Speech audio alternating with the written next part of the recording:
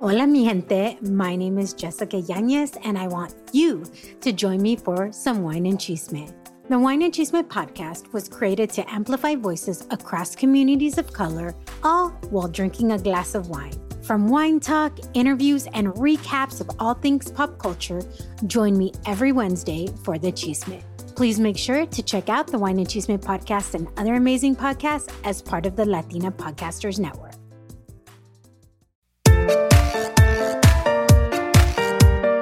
Hey mamacita, welcome to the Mamas con Ganas podcast. That's mamas as in, hey mama, y te traemos episodios para que tengas las ganas de motivarte, surgir y triunfar. Don't be a mama con drama, let's be mamas con ganas. I'm your host, Valentina Izara.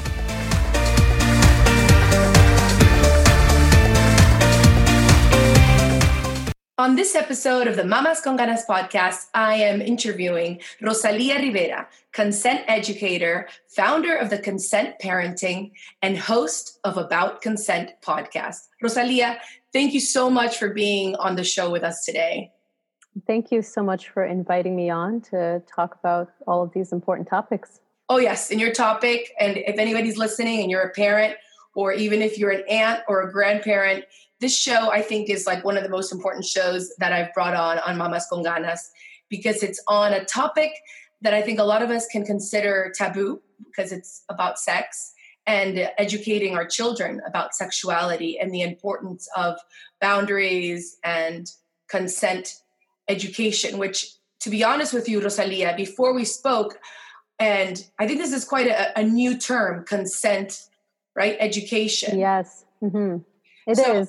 I didn't really know what that meant. So I want you to explain to our speakers a little bit about this. And with your platform, you are teaching people about body safety, boundaries, and consent. Now, it's those three things, but aren't those three things the same? Can you explain to us a little bit about what's the difference? Yes, for sure. So people tend to think of body safety as what encompasses all of that. However, when we talk to children that are young, we want to educate them about topics that include learning how to listen to your intuition and looking for red flags, learning about what parts of our bodies are private versus boundaries, which are something that it relates to all aspects of our physical being, not just necessarily our private parts, right? So when we talk to young children about body safety, it really has to do with educating them about their rights and being empowered about what is okay or not okay for someone else to do, particularly adults, but even peers, right? So it goes across the board. However, one of the things that I think parents are afraid to talk to their kids about because they think it's going to be scary is things like stranger danger or grooming. So that includes basically what predators do to break down the boundaries of kids so that they can gain access to them and abuse them.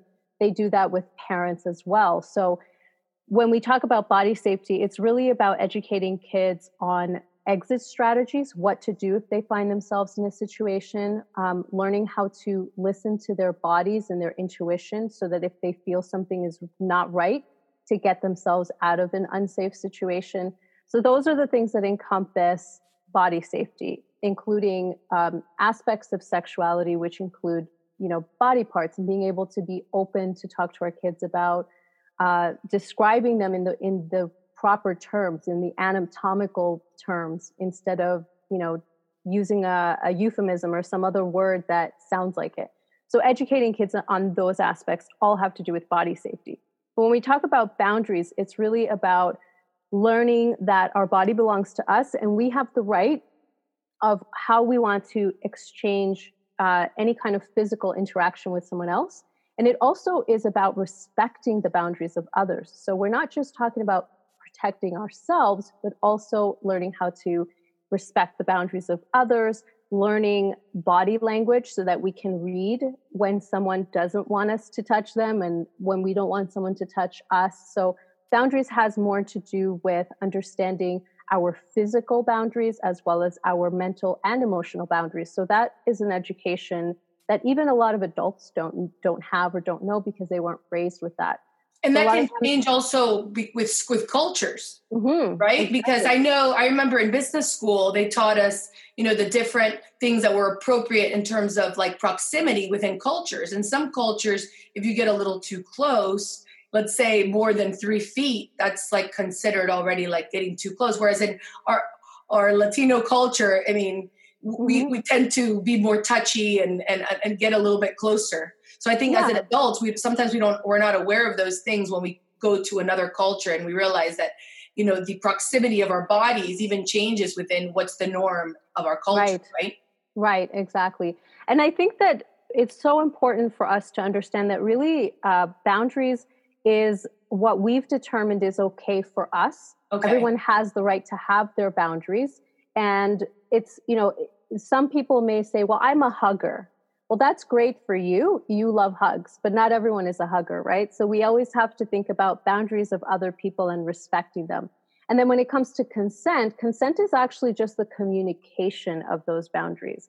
So consent is learning how to vocalize that you do or don't want something, that you do or don't like something, what you're willing to accept or not accept. And then if someone crosses that boundary, that you can stand up for yourself and say, no, that's not okay, and vocalize that clearly so that there is clear communication.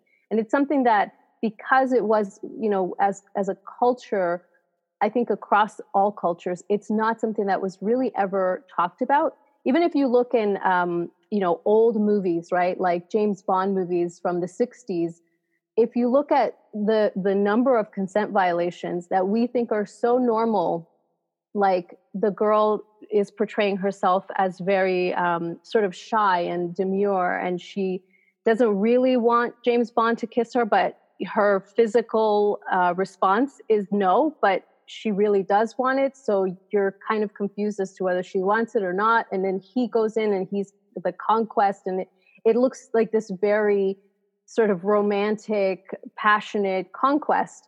But in fact, if we look at it today, it would be considered the opposite. It would be considered a violation of boundaries, right? She was clearly physically saying no, but she wasn't communicating it in a way that was like, absolutely no. So we're left with this there's no understanding in culture of how to clearly say that. If you talk to teenagers today in high schools, they don't know how to ask for consent. They don't know how to say yes or no in a sexual interaction, because it's not being talked about in a really open way, that they have the tools of communication to say yes or no and negotiate those kinds of interactions.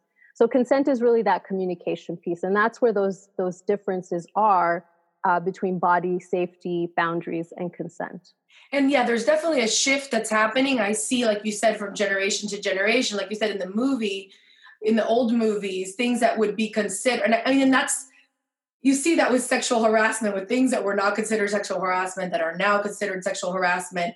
And I think the men in our culture, a lot of times boys, are also confused as to what is a girl giving consent and what is not considered the girl giving consent. So having these open communication with our children, teaching them as to what is okay, what does it mean? Like, what does it mean when a girl really is inviting you, to allow her to touch you, or even the male side, because you talk, your platform is also to prevent sexual abuse, right, in children. Absolutely, yes. And, correct me if I'm wrong, but is it just as important in boys as it is in girls? Like if parents are only, parents of boys, should they be as concerned as if they're only parents with girls?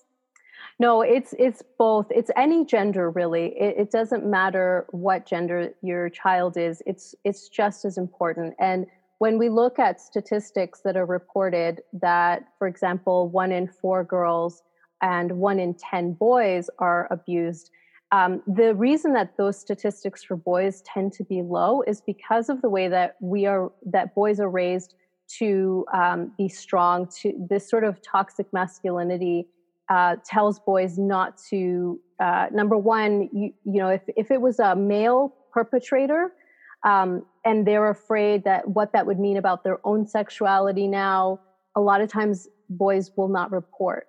And so there's a very low rate of reporting. So the number of 1 in 10 boys is more than likely a lot higher.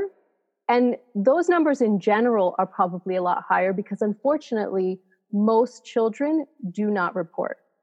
And when they do report, it's either not taken seriously or they're not believed or the case doesn't go to a prosecution level. So these numbers are actually quite low. And in terms of boys versus girls, it's equally important because perpetrators go after either boys or girls. And so it's not something that we should say, oh, well, girls are more vulnerable. It's really across the board. So it's important to educate. And long term, again, this also helps them to learn about the respecting the boundaries of others as they get older.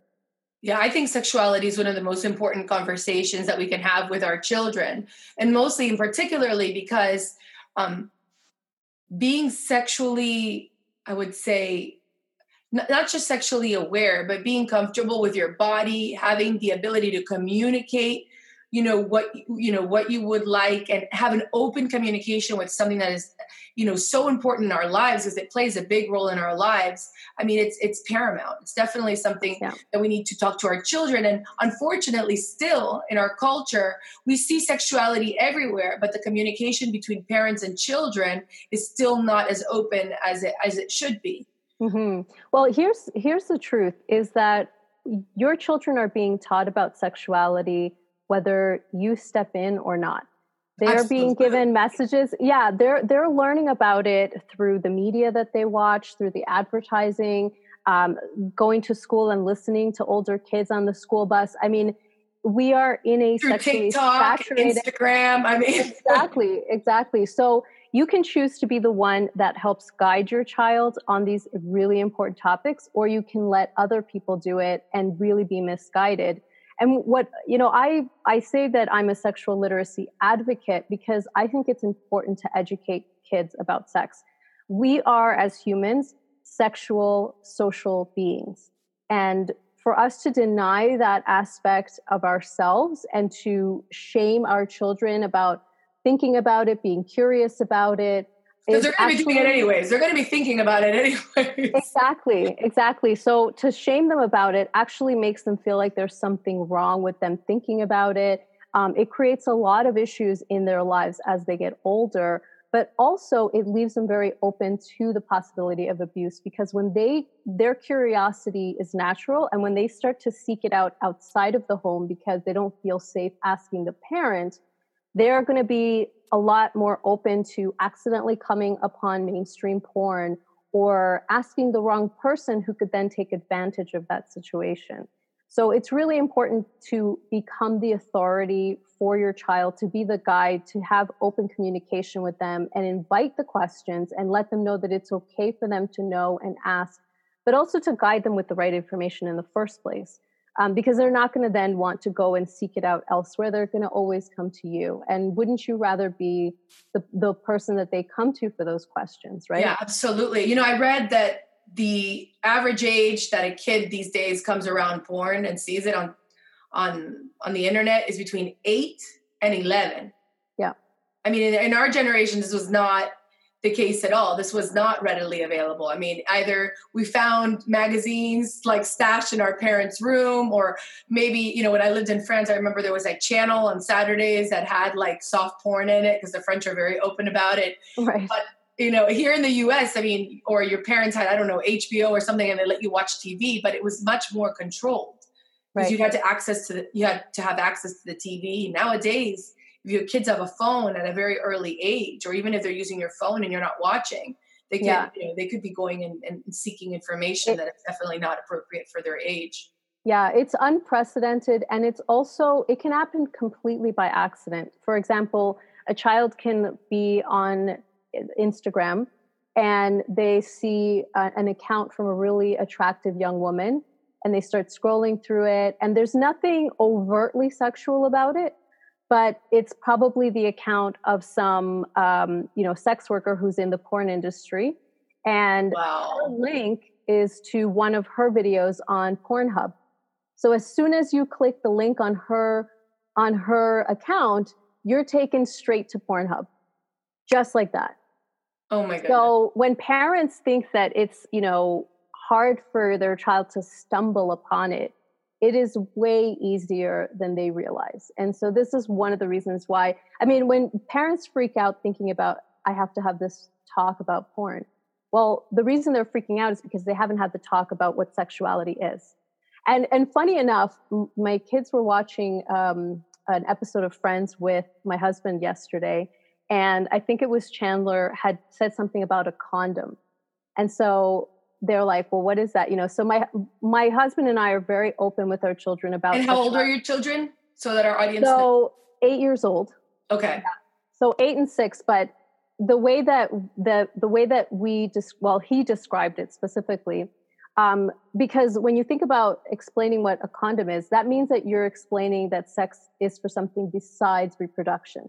So my children already understand that, in order to reproduce, one of the ways that you can do that is through intercourse, without getting overtly descriptive and, but understanding a sperm and egg and all that, basic stuff, right? Age appropriate.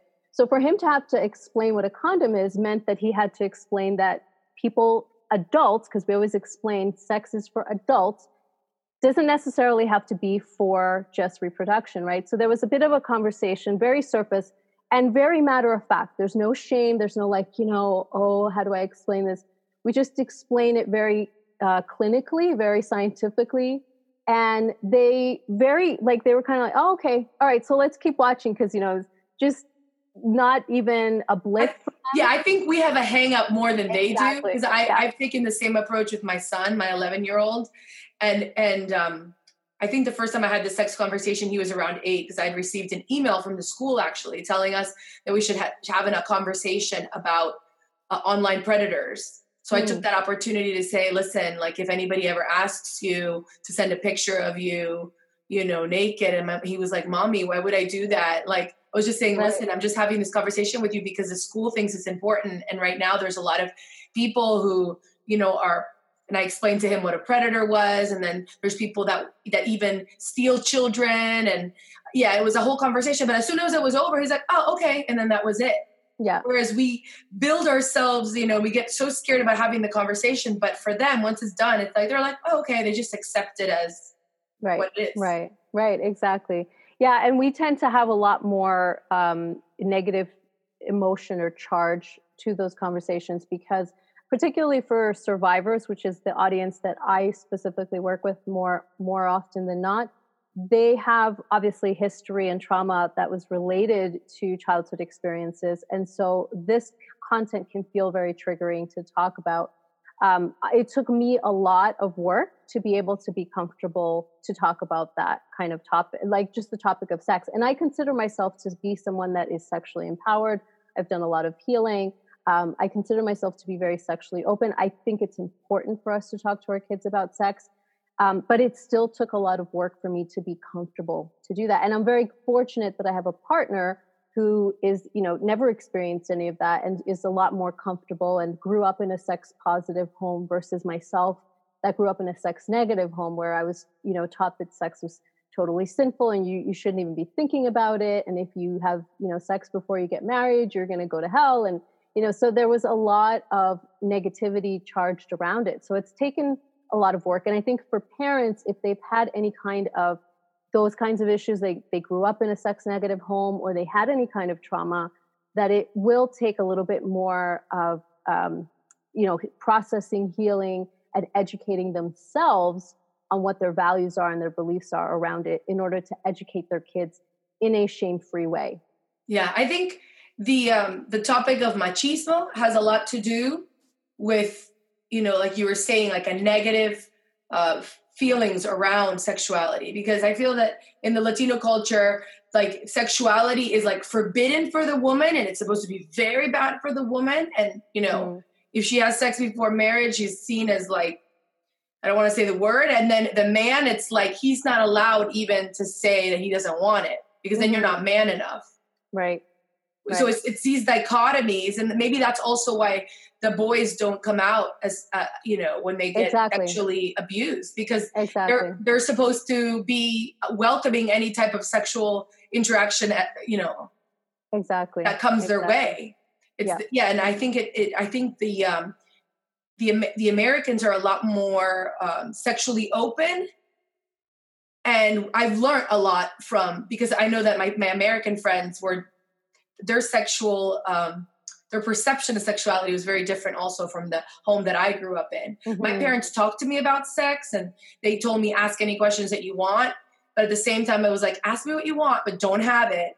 Right. You can't have it because it's a sin.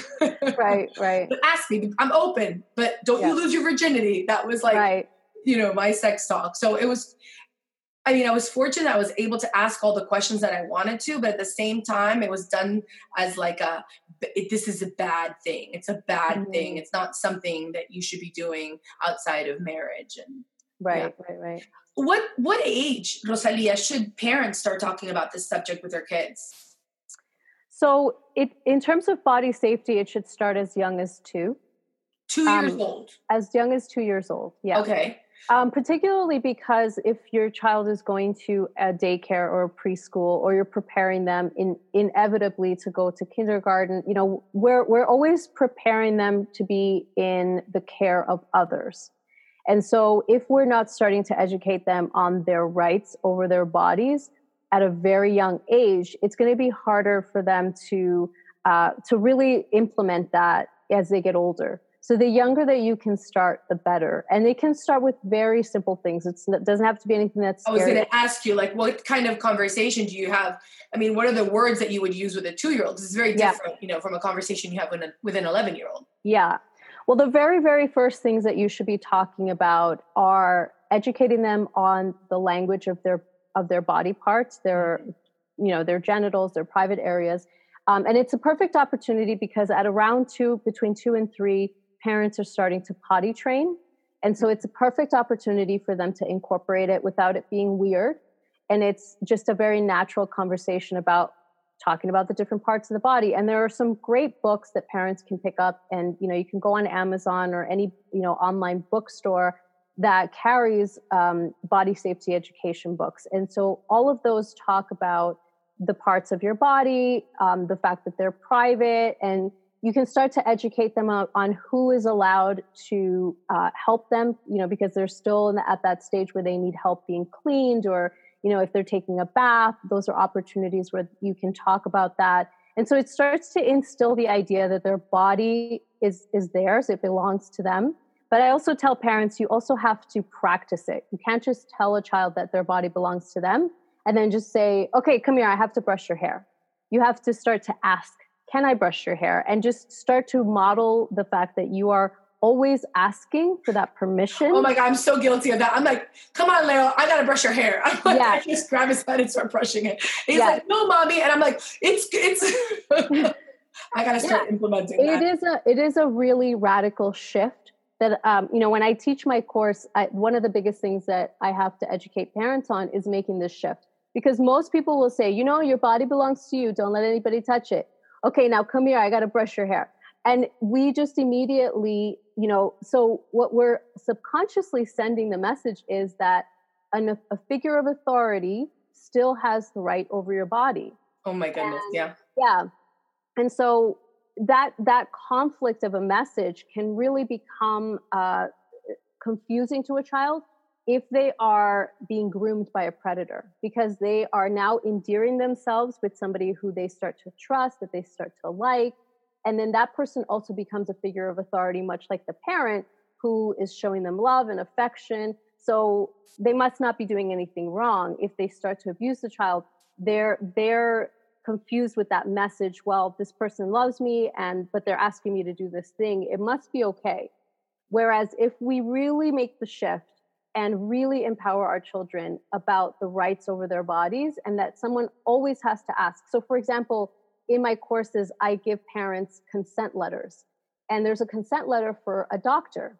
So you bring this letter with you to your doctor, and it basically says the doctor, I've taught my kids about consent and about consent education.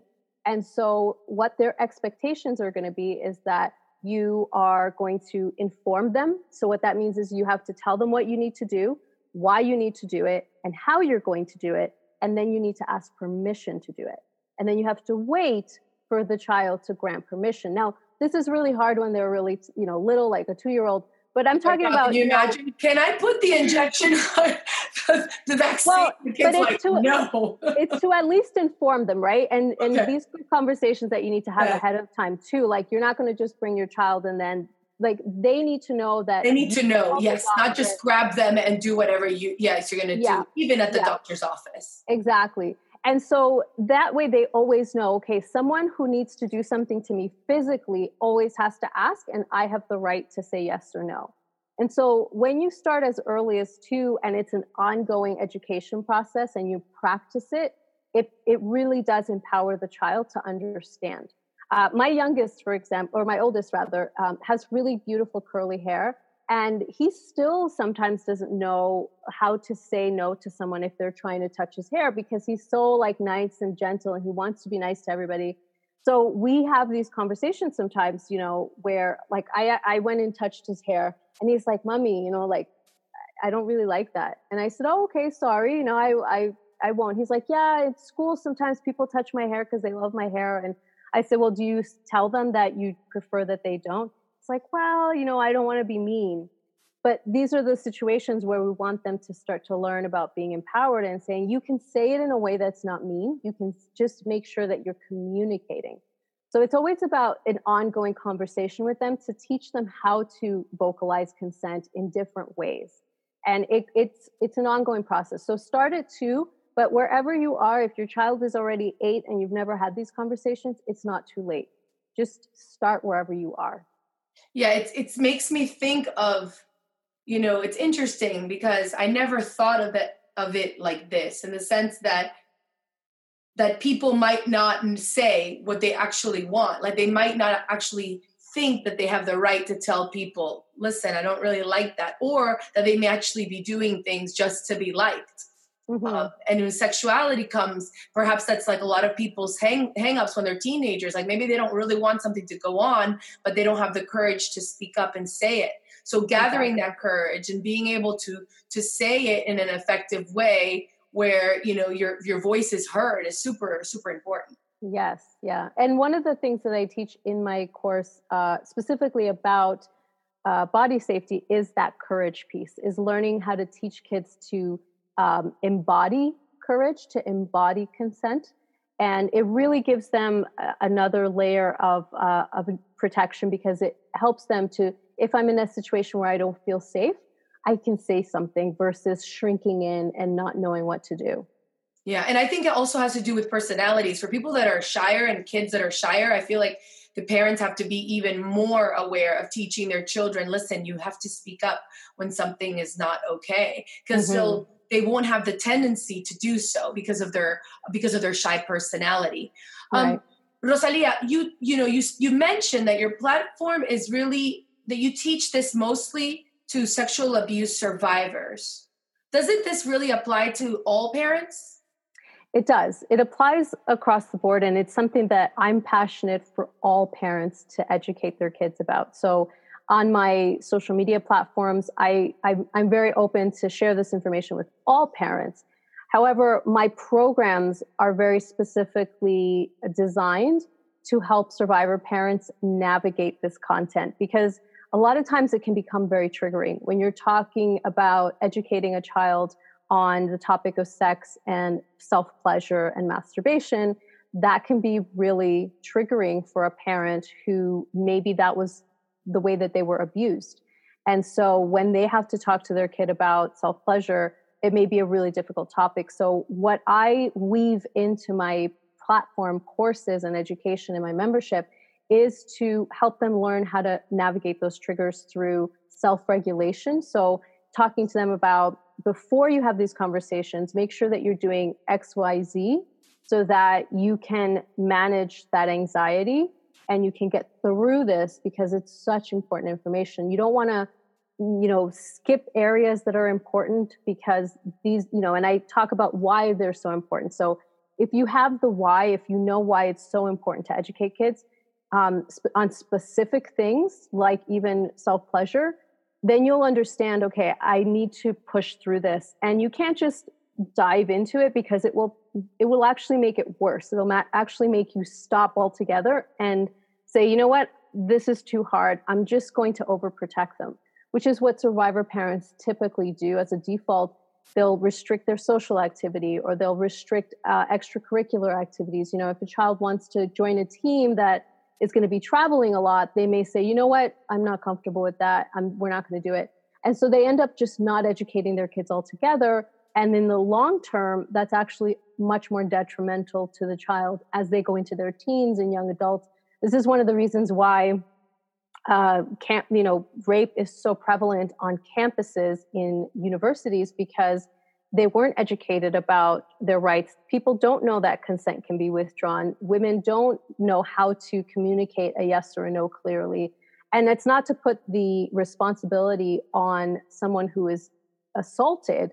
It's clearly on the responsibility is on the person who's doing the assaulting and the abuse. But it is also important for all persons to recognize that if they can be more clear and more vocal and recognize those, signs of danger before they even get into those situations, it will reduce the chances that they would become a victim. So when I talk about, speaking to survivor parents, it's because it becomes intergenerational, because they're afraid to teach their kids. And so that they end up not teaching them. These children become 5 times higher risk of becoming abused, coming from parents who are survivors. Wow. So it's kind of like the whole abuse, like it's the cycle of abuse, not like exactly sexual abuse. So it's basically keeps on going. It goes from generation to generation.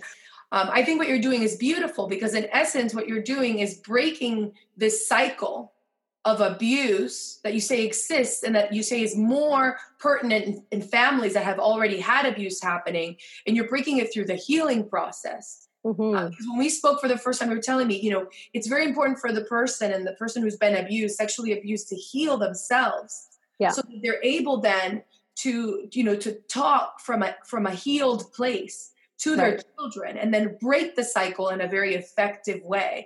Can you tell our audience a little bit more about those courses specifically that you're offering? And I know that you're doing something's happening right now, and this is why we decided, let's do this interview right now. Tell them about that so that they're aware. Yeah, thank you.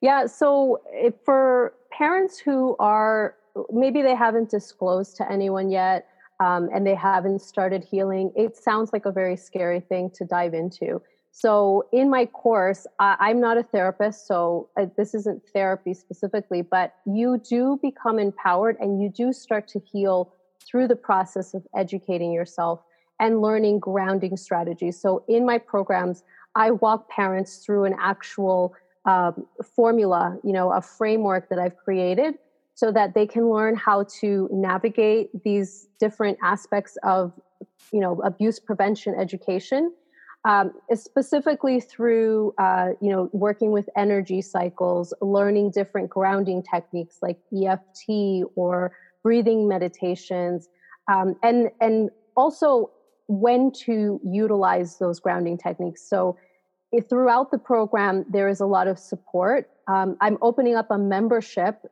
because I created a course. I beta tested it last year, created this amazing course. I got amazing feedback from parents. But one of the things that we came to realize is that because of the amount of information that you need to learn and teach, it really has to happen over time. And specifically for people who are still feeling like it's really triggering, they need time to process this, and they need space to actually take the time to do it in their own way. And what I mean by your own way is, if you can only do a small fraction of this week, that's okay. You don't have to rush through the content. So I decided to open it up as a membership that's ongoing, that gives support and community. So the beauty of that is that there's other survivors that are going to be in the space that are supporting. There's no shame, no judgment. So it's a place where, whether you have disclosed or not, you feel welcome and you don't feel judged. And that's what survivors need, as parents specifically, because there's nothing else out there. I've done the research, I've looked for, those kinds of groups, and they're just not out there that are specifically helping in this way to both educate the parent, but also help them navigate all of this kind of information. So my course is going to be included within the membership. The membership is also very affordable. That was one of the other pieces that I wanted to make sure it was accessible to as many people as possible. So I'm really excited because this is my passion. This is what I think I was put on this earth to do. I think it's super exciting as well, because I feel like this is something that's not talked about enough. And a lot of people that we might not even know that are in our surroundings have, have suffered from sexual abuse, because it's something that's so hard to talk about. A lot of people don't even tell their best friends or their wives. I know people who don't tell their husbands or their wives about it because it's just they feel too much shame from this. Exactly. And I feel like this type of work is important. And I will add something for people that might be hesitant on doing something in groups. There is such power in healing when you do it with a group of people and in a workshop where you go in and you have, like you said, a membership program. And the healing process a lot of times happens. Not a lot of times it happens. The healing process happens when you decide to make it happen. Yes. And it does take time, like you say. And it's not linear. People think you're at point A and then you're going to get to point Z. Healing is an ongoing process. I mean, I consider myself a thriver, where I can now experience a lot more calm and joy in my life. I don't get as, anxious as I used to. I've been able to heal a lot of aspects. And I come from a family of survivors. So there's still a lot of... Are you a survivor yourself? I'm a survivor, yes. Yeah. So I also, like I said, I come from a family of survivors. My mother, my siblings. I also believe my father, although I, don't have exact proof of that, but based on his actions. So this, I've seen this from every angle possible, both, male and female, because that's, part of my family history, unfortunately. So when I talk about, helping survivors navigate, it's because of what I've learned myself when I started my own educational journey so that I could teach my kids. I have three young kids, ages 8 and under. And this was very difficult for me in the beginning. And I know what those pitfalls are of being too triggered, stopping, starting, seeking the information, getting triggered, starting, stopping. And the only way that I was able to navigate it is I decided I was going to dedicate myself to my healing so that I could move through this. And so I've learned all these really powerful strategies through going to, therapists and hypnotherapists and, all the education that I've learned through just learning about all these pieces that I know have empowered other parents when I started working with them, and has helped them to see those results in their kids now as well. And I also read, Rosalía, that you're certified in conscious parenting mastery. Yes. Yeah. So I took the course with Dr. Shafali, and that was really empowering as well, because it actually reinforced all of the things that I was already teaching in terms of really giving our children the space to become autonomous beings, right? So there's a lot of really great things that I've learned through that. In June, I'm actually going to be also starting a certification program to become a neuro coach, because I believe that... What's a neuro coach? So a neuro coach is someone who can help you rewire the patterns in your brain. So if you have a lot of negative patterns of the way that you think and you process information that are preventing you from doing things in your life that are beneficial. Don't we all have that a little bit? We all have that, yes. And so I went through that program myself. Yeah. Yeah. Exactly. And I went through that program myself.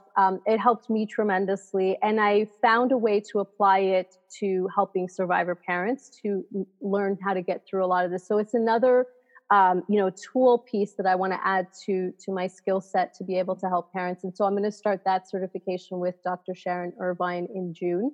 And that's a year-long program. So I'm excited for that, because eventually I'll be able to apply that as well. And it's really, we are capable. You know, I think a lot of survivors tend to think that they're broken, that they're not, that they're beyond, you know, repair. And it's not true. We all have amazing power that we can tap into, and we can empower both ourselves and our children. And that's one of the reasons why I also named my membership the Empowered Family, because you can go from a place of feeling like you're surviving to actually thriving. And so one of my missions is to help, you know, all survivors know that they are whole, and they just need to tap into that power.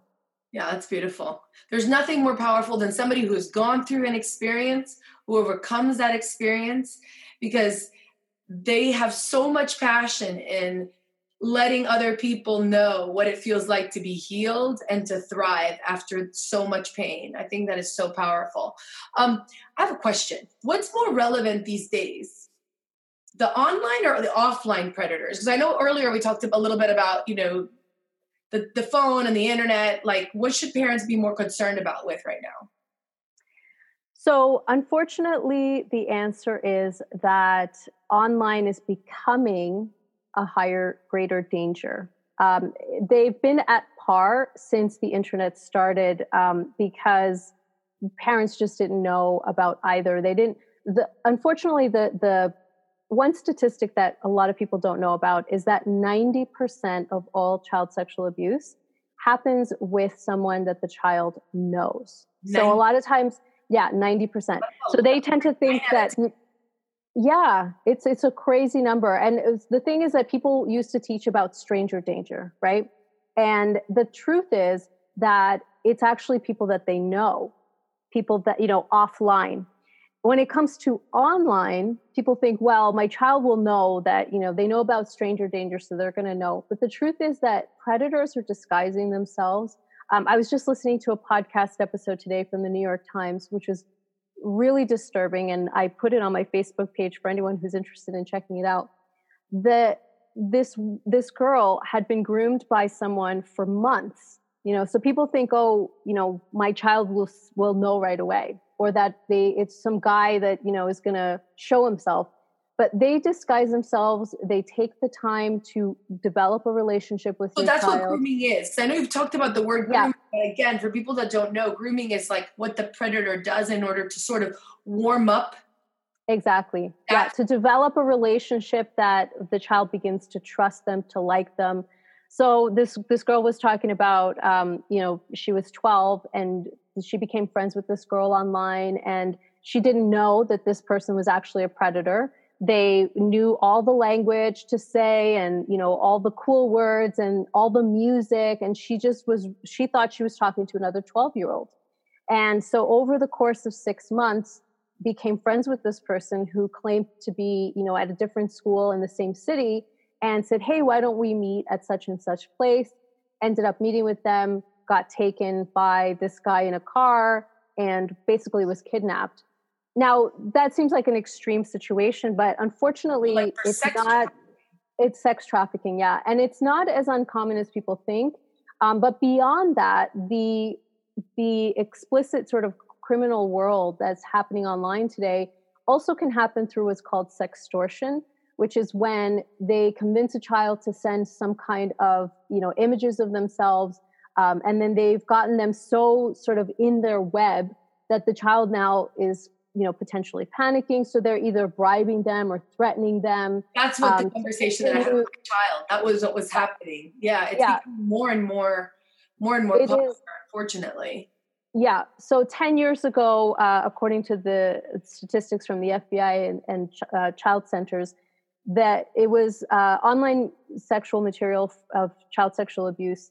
Because it's no longer being called child pornography, by the way. It's called child sexual abuse material, because that's really what it is. So it used to be 10 years ago that they were finding that there was like 600,000 images that were being transferred throughout the internet. How many? 600,000. Okay. Yeah. So that was 10 years ago. Today, on an almost daily basis, it's 64 million. And they're having an incredibly hard time. These law enforcement agencies are incredibly underfunded to be able to keep up with the technology that can spot these kinds of images, be able to take them down, but even more importantly, to try to track the original source so that they can find the children that are being abused in these images. So when we talk about educating kids, it's definitely become something that is much more prevalent online today. And with the accessibility that kids have, it is so critical for parents to learn how to educate themselves and how to then teach their kids. There's several ways that parents can do that. It's not impossible. Parents shouldn't feel overwhelmed and then give up and say, oh my God, I'm just not going to give them a device, because eventually they'll get one. Eventually they'll, be able to access the internet one way or another. Yeah, but I do think that there's an age appropriate for that. Like my son's in middle school. He's one of the only kids in his middle school who still does not have a phone. Like I personally, we had a talk, like an experts that came into our child's school. We put our son in a private school this year. And we had a group of people that came in and talked to us about the fact that in reality, kids are not ready. Like their brain is not ready to know how to handle messaging and even bullying and all these things online, and like even sexual approaches or sexual content in general. They're not ready for it. And their brain hasn't developed enough to where they don't do risky, like teenagers are known to do risky things, but it's not because they're teenagers. It's because their brains are not developed. It's the development, exactly. And they recommended that kids that are in middle school should definitely not have a phone. So when I heard that, I was like, well, that's enough reason for me. Yeah. I know most parents are way more open-minded in terms of that, but that, I don't know, for me, it totally freaks me out. Yeah. I don't think that it's actually that they're more open-minded. I think that they're just not aware. They just don't understand the dangers. I recently just posted 2 articles as well on my Facebook page about kids that were contacted through TikTok. Girls that were just posting videos of themselves dancing. They were like 8 years old, and someone just immediately started contacting them. But what I say is, the parents should have, at the very minimum, if they're going to allow them to be on an app, which I agree should not be that young. But if they are, then the very minimum thing that they should be doing is making sure that they are, 1, monitoring their phone very closely, and 2, that they make sure that they keep their accounts private. Yeah, and a lot of parents don't know that a lot of the apps that kids use nowadays, there's no way to monitor them because the stuff gets erased as soon as they send it. Mm-hmm. Like all this stuff like Snapchat and TikTok, there's ways to send messages where actually we had a list. That meeting, we got a list of the 15 apps. You could probably Google it. The 15 apps that parents should be aware of, because most of those apps, the messages get erased. So they look at the kid's phone thinking they just have the WhatsApp messages. But in essence, all the stuff in the conversations that they've had with the people that they're in contact with, those messages have been erased, and there's no way of tracing that. So it's hard for parents to be, and that's why I chose not to give my kid a phone at this particular moment. Yeah. Well, one of the things that I always say is, if you're going to give a child a phone, then that means that you should be at the point where you're ready to talk to them about sex. Oh, absolutely. So if you can't talk to them about it, then you should be giving them a phone. Yeah. And also I think one of the very important things also is not allowing them to bring that phone or that device into their room. Yes. Like having a policy, they told us having a policy where when the kid is on the phone or on the computer, that they're back, that you can see the phone from where they're at. Because if you see your son looking at the phone, but you can't see what he's doing, that's not a good thing, because he or she could be doing things that they shouldn't be doing. Exactly. And but unfortunately, I mean, our kids, no matter how mature they are, they certainly don't have the maturity of an adult. Yeah. And they're going to make mistakes. I mean, that's the nature of children, right? So I think it's one of the books that I recommend for any parent who's looking to educate themselves more on how to navigate this is a book called Viral Parenting by Mindy McKnight. Viral Parenting. Mm-hmm. And what was that app? Because I know the first time we spoke, you told me about an app. I think that was genius. That an app that helped parents do monitor, but it's particularly for preventing sexual predators. What's that app called? Right. Yeah. So I just did a podcast episode with Titania Jordan, who's the CMO of Bark. So Bark is the app that I was recommending, and it is basically a technology that allows you to put this app on your children's, digital device, whether that's an iPad or a phone or even a laptop, and it monitors for specific language. So this way, parents don't have to constantly be checking in on the phone. I mean, I recommend that they do anyway, but you can't catch everything, right? And sometimes you don't know if your child is telling you everything. So this device essentially captures any kind of language that has to do with any kind of sexual nature, suicide ideation, or anything that would sound like bullying. So online bullying, suicidal ideation, or sexual abuse. Any of those sort of phrases that the AI catches will be notified to the parent's phone, who also has the device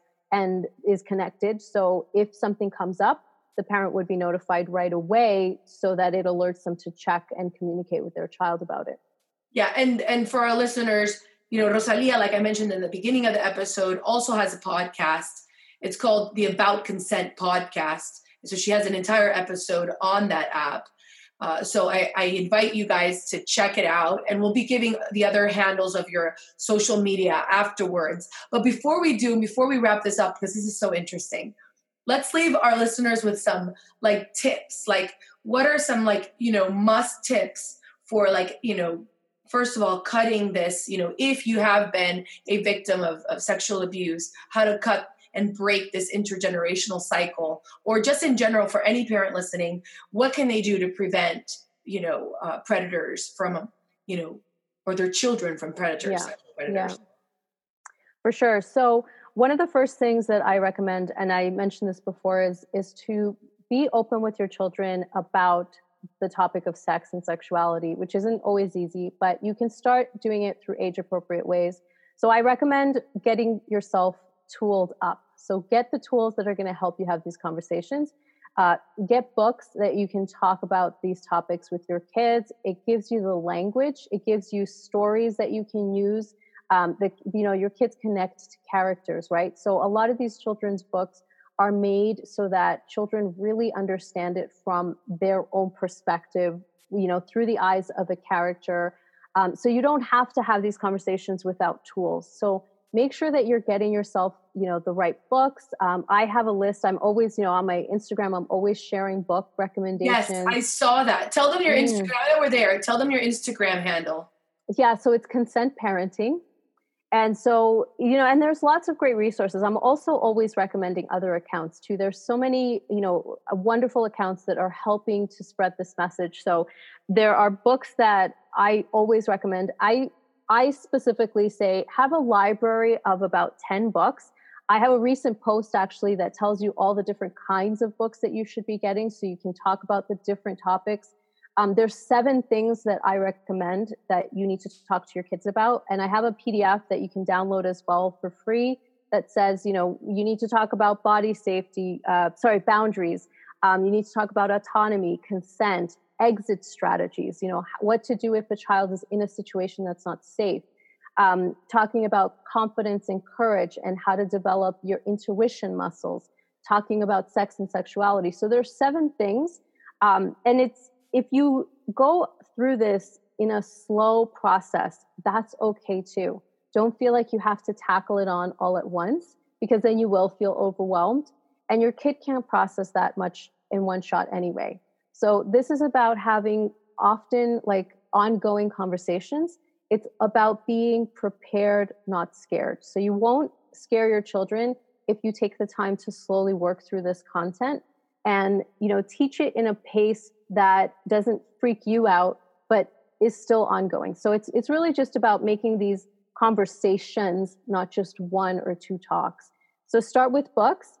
There's also great resources online with videos that you can watch with your kids. There's some really fun videos that talk about consent in a way that's really approachable and not scary and doesn't have to be sexual. because there's a time and space for that too. Consent when it's related to sexuality is really more for when kids are older, but it's also, just learning about your rights in general. So that those conversations become easier as they get older.